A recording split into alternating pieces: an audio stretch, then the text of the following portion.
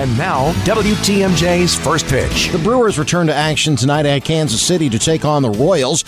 Milwaukee is riding a 6-game winning streak. One more game than Kansas City has won all season. Still, the Royals won a World Series just 3 years ago, something that's not lost on Brewers manager Craig Counsell. That is what you use. Being a small market, not a reason that you can't win a World Series. I think how it happens is different for every organization. I think trying to follow that or think there's a blueprint could get you in trouble, actually. I think what Kansas City was great at is that when times got tough, they stuck with their guys, and there was a time for them that it was really easy not to stick with what was happening because it wasn't working, and they stuck with it. Sometimes that's the best decision you can make, is just sticking with it.